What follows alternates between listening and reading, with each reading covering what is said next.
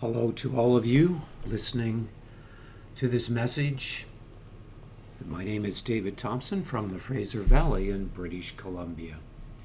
For those of you that are new, I just briefly want to mention to you that I am here seeking to speak out of the Spirit of God as the oracles of God, what He would be saying to you as an individual and to the corporate body of Christ around the world for this particular hour and time.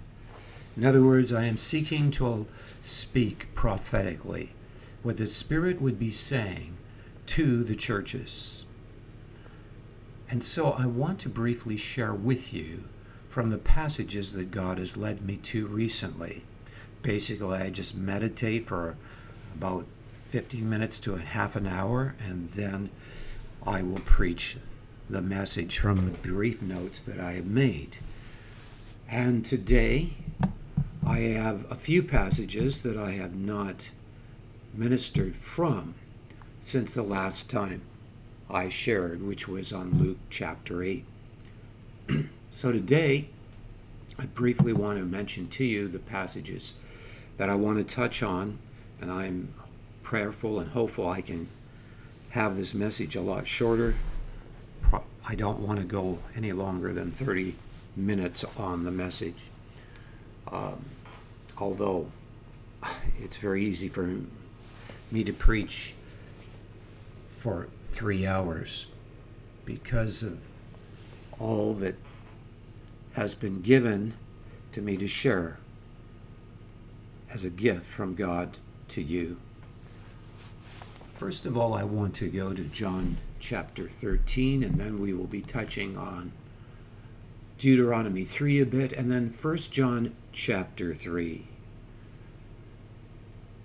In John chapter 13, we have the Lord having the Last Supper with the disciples and the betrayal, the beginning of his betrayal by Judas.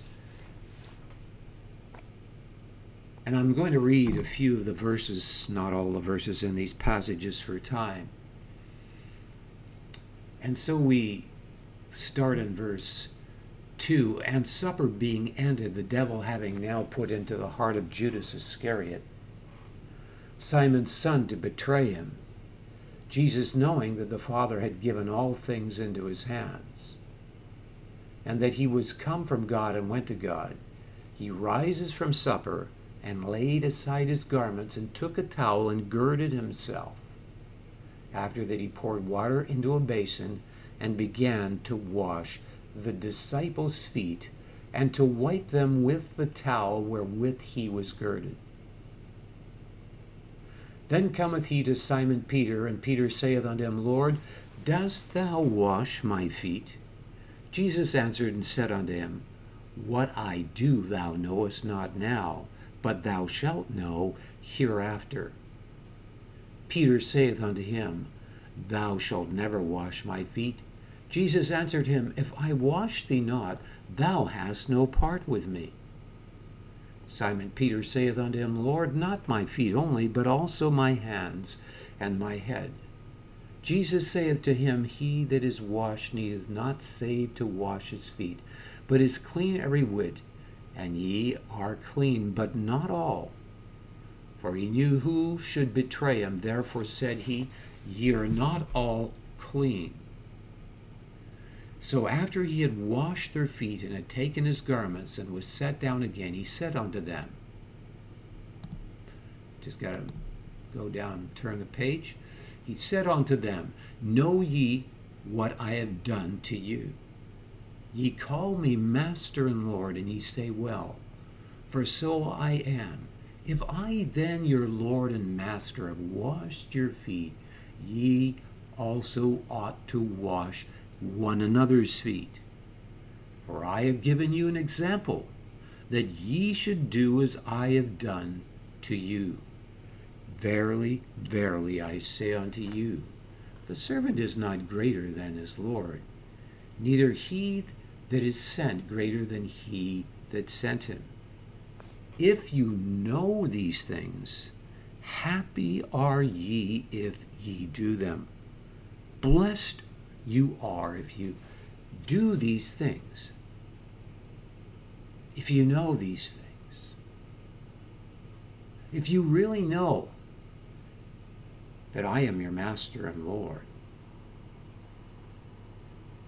and that my heart is to show my love to you by serving you in total humility, how much more blessed will you be if you do as I do?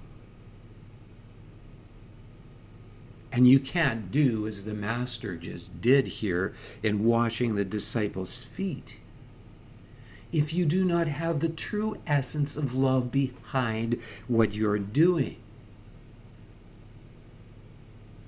People know when someone's putting on a show and when it's a mere outward ritual performance before God. God knows.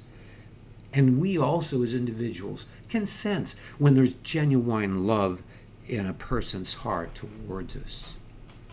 And so it's possible to do what the Lord is commanding his disciples to do here. And obviously, also all that would be a disciple of Jesus Christ. It is possible even to make a ritual out of this without having the true essence behind it, so that in actual reality we are not doing what the Lord is saying we should do.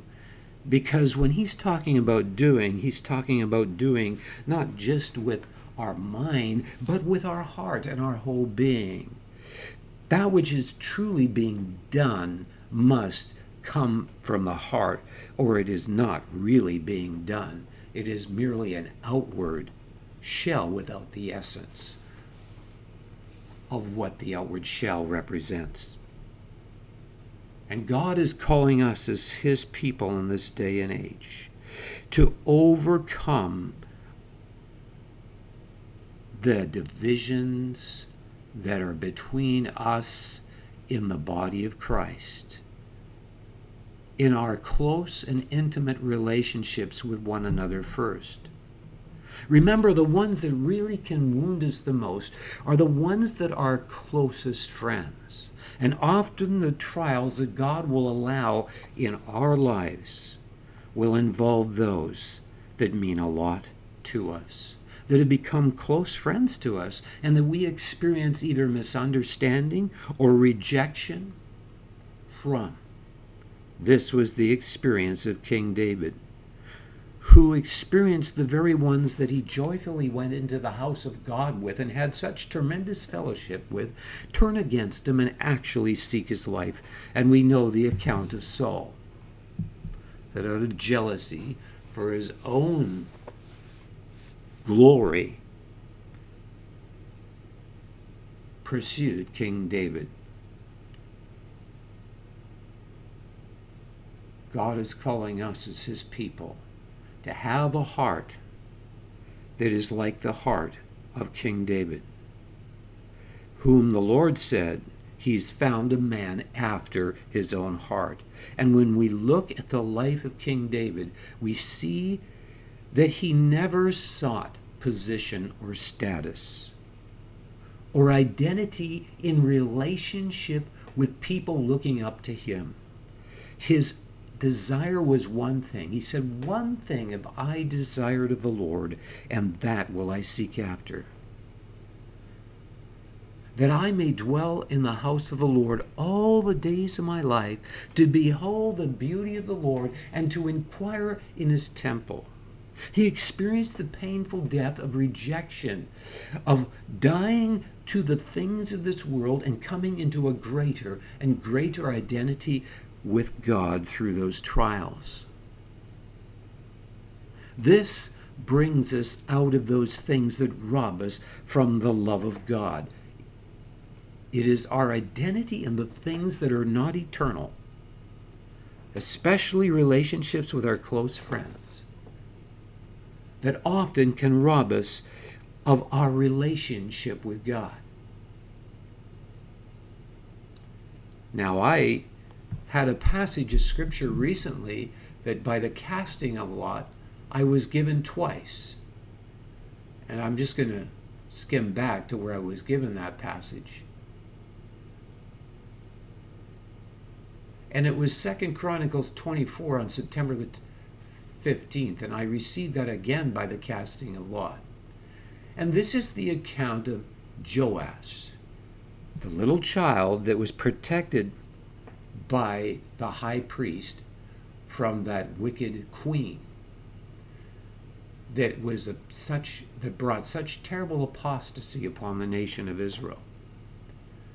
And in the account of Joash, we see that he lived a righteous life as long as the high priest was alive. And I'm trying to remember his name. It's something like Jehoiada.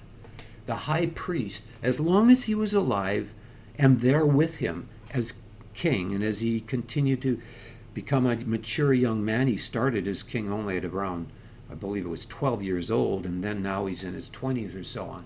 But there comes a point in the life of Joash as a king where he does all of these wonderful things and pleases God with a righteous life, where when the high priest dies, he begins to take the advice of those he has close affinity with in northern Israel. And then when he's reproved by the prophets for compromising with them, he actually throws them into prison and so on. But the thing that happened to him was that he had his identity more in his relationship with Joash the high priest, or Jehoiada the high priest, and with those that were his friends. They meant more to him than his relationship with God. And so he experienced the severe judgment of God come upon his life. In the life of Joash, we see the root and principle of apostasy from truth. The root cause is the failure to enter into growth in the fear of God because acceptance and identity in leadership is allowed to be above acceptance and identity in God. Because leadership fails to severely warn and reprove the children and the sheep in order to cut off the tendency to look up too highly to them rather than to God. It is important that leadership does not allow themselves to be put on a pedestal so that people's identity become more in them. It's such a natural tendency in sheep to have their identity, especially if the leader is strong. And I have seen this in churches where the leader is very anointed. He prays much. He speaks with authority, and the presence of God is there, and yet there is not the humility in that leader to stop the sheep from putting their identity too much in him. And in this passage, in John 13, the Lord is calling us into a relationship where out of the fear of God we learn to come into such a relationship with God that we are dead to the acceptance of others and what people think about us. And that I'm talking about especially is true of those that are the dearest and closest to us. We must be willing to be misunderstood, to experience rejection by those that are closest to us so that our identity is fully in God. But what will allow that is when we learn to practice and exercise entering into the genuine fear of God. I'm not here in this passage to preach on the fear of God, but I'm writing an in-depth book on that. But what I want to point out here is that the fear of God is that acknowledgement in God of His holiness, that God will not tolerate that which is destructive, that has the principle of corruption in it. His love is a blazing fire of judgment against all that is contrary to the love. And that results in serious consequences. That also results in the fact that he will speak words that are severe into our lives, words of reproof that may even cause us to feel rebellion, or will allow trials to purify us that will cause us to question God and to become and be tempted to rebel at the consequences of God's holiness. You see, the consequences of the curse upon the world and all the suffering we see around us is because God is holy and he will not tolerate sin. If he did, he would become corrupt and he would no longer be God. Because corruption cannot contain the very source of life and unlimited life and power without being corrupted by it, or without unlimited power and life being dissipated by the corruption. And so the fear of God is that choice to acknowledge the holiness of God, that his judgments are righteous even when they are severe towards us, and to see that we are unworthy of his mercy. But that God is good, because if he wasn't holy, there would be corruption. And if he wasn't holy, there wouldn't be wholeness, because wholeness cannot be where there is corruption within it. It is out of wholeness that springs forth ultimate beauty. And so King David cries out of acknowledging the holiness of God, that his desire is to behold the beauty of the Lord all the days of his life. But what causes us to lose sight of the wholeness and the beauty of God is rebellion towards the consequences of God's holiness in our heart and in what we observe in the world around us. And it has been that way from the beginning of time. Even Nimrod, there are writings in Josephus that quote him as saying, because of the flood, I will take rebellion against God. And he started the first civilization, the Sumerians, which was very sophisticated, powerful civilization, but a system that was in total rebellion against God. Now, in this passage here, Christ is calling us as his people to practice not only reverence and respect towards him as the Master and the Lord, but towards one another. Because when we really see the beauty of God's holiness, there is reciprocation of the recognition of God's goodness in the fact that out of that holiness is the foundation from which springs the recognition of that since God is good, he has provided a way of mercy and of forgiveness which can only be concluded in the fact that God alone can save us, and that therefore he alone could possibly be a perfect atoning sacrifice. Now, I can't get into all of that. That's an in-depth teaching. But it is out of acknowledging the holiness of God that we recognize the goodness of God when we rightly acknowledge and are reciprocative to the holiness of God. And then out of recognition of the goodness of God, we acknowledge that it is only in God that is salvation. In God the Father, there is, and in the Son, which is the full expression of the Father, ruling in the time and space realm, there has been revealed his perfect atoning sacrifice in Jesus Christ, the one and only full expression of God, or Son of God, poured out in his love, in his blood and his broken body on the cross for you, who humbled himself more than you, a mere creature. Think of it. He humbled himself more than you, and suffered more than you ever will suffer, so that you could be reconciled to God. And when we see that God is these two things, are in that ultimate perfection of love, a love that has such integrity that will not tolerate what is contrary to love, and that from that foundation can be so ultimate that it is expressed in God himself becoming a perfect atoning sacrifice, that is humbled more than you, a mere creature, and suffers more than you, a mere creature, because of such love that he wants you to be part of his bride, that he wants his bride. When we really have a revelation and a turning in our heart of appreciation through waiting on God and seeking on God, we are fulfilling what Christ said in another passage of Scripture in John. He said, even as I live by the Father, so you also should have the same relationship with me by eating and drinking of my flesh and blood.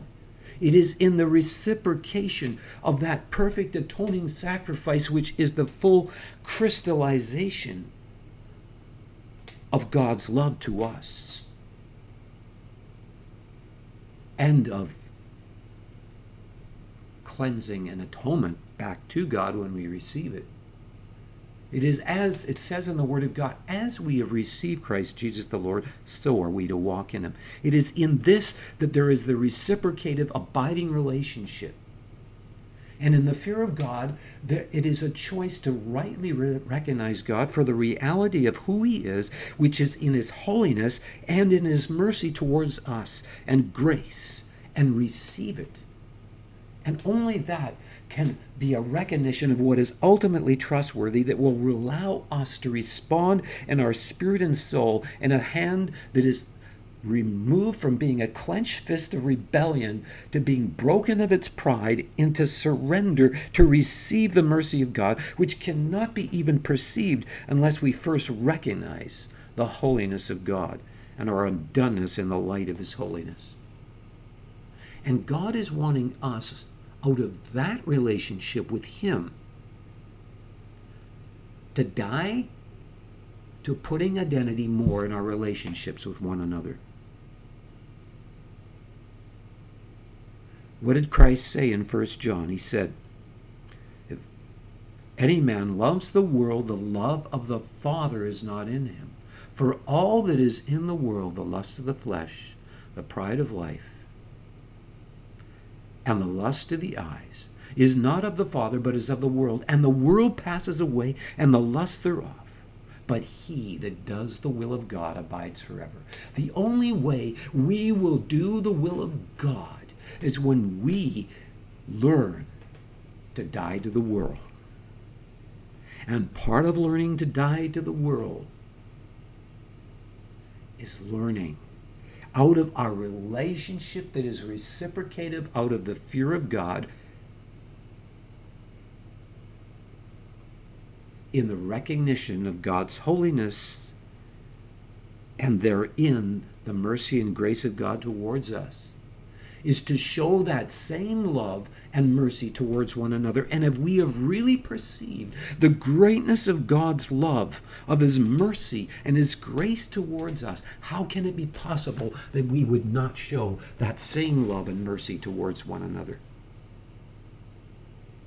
And the Lord is saying that it is important for us to practice this out of a true heart towards one another, and that one way to do that is to wash one another's feet, to literally wash one another's feet.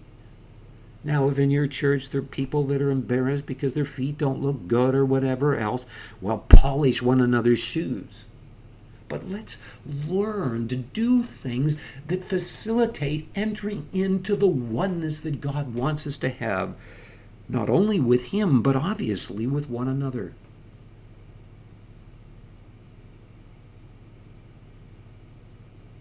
It is entering into such oneness that breaks the hardness that tends to collect around all of our hearts in a world that is so busy and designed to take us away from God with busyness and concerns of insecurities that motivate us out of our own ways in independence from God. Reason there is so much divorce and adultery in the world is because there is so much of a tendency for us to so easily be drawn aside by the gods of materialism, of pleasure, of amusement, of idleness. When we're in a true love relationship with God, we don't want to waste our time. We want every moment to be an expression of love for Him. As the Word of God says, we're to redeem the time because the days are evil. So this hardness collects in our hearts because we spend more time concerned about watching games and sports than spending time in a relationship with God and so on. And then we wonder why there's divorce and there's hardness and there's divisions in the body of Christ. We need to break up the fallow ground. And the way we do that is by learning to humble ourselves before one another and to share one another's faults that we may be healed, as the Word of God says. I will never forget a lady coming up to me and telling me how she was about to divorce her husband. And the Lord was challenging her to go to him and to wash his feet with a towel, and she kept resisting. Finally, she did it. And the husband said, no, no, no. And he started to cry, don't do that. But she did it. And he broke down in tears, and she broke down in tears. And the hardness was broken, and they were reconciled. She was bothered that her husband was so in love with the world. That touched him. And he was changed because someone was willing to humble themselves as Christ has done to us. And that is what we should be seeking. We shouldn't have any desire for recognition by others or anything of this world. We should have our lives dead and hid with Christ in God, as the Word of God calls us to be. And so I am encouraging you, brothers and sisters, though I didn't get to any of the other passages, this is what God is wanting the body of Christ to begin to enter into, is a deep oneness by practicing these things that the Lord so clearly commanded us to practice. And so I am encouraging you this day to hear what God would say to you as an individual so that you can truly love those that are dearest to you by being truthful to them, because the Word of God says, faithful are the wounds of a friend, but the kisses of an enemy are deceitful. The evidence that our identity is in God is that we do not compromise with those tendencies of compromise in our closest relationships, but we enter in to a truthfulness and humility before one another. May we receive one another as Christ received us. He commands us to receive one another as He received us as sinners, and conquer those hardened barriers of denominational division where we denominate one another in our minds and as corporate bodies, so that we don't receive one another on the same level. This person is categorized this way, and another person is categorized this way. And so one is closer and the other is not. Oh, I could share much more, but I will leave it at that for this message.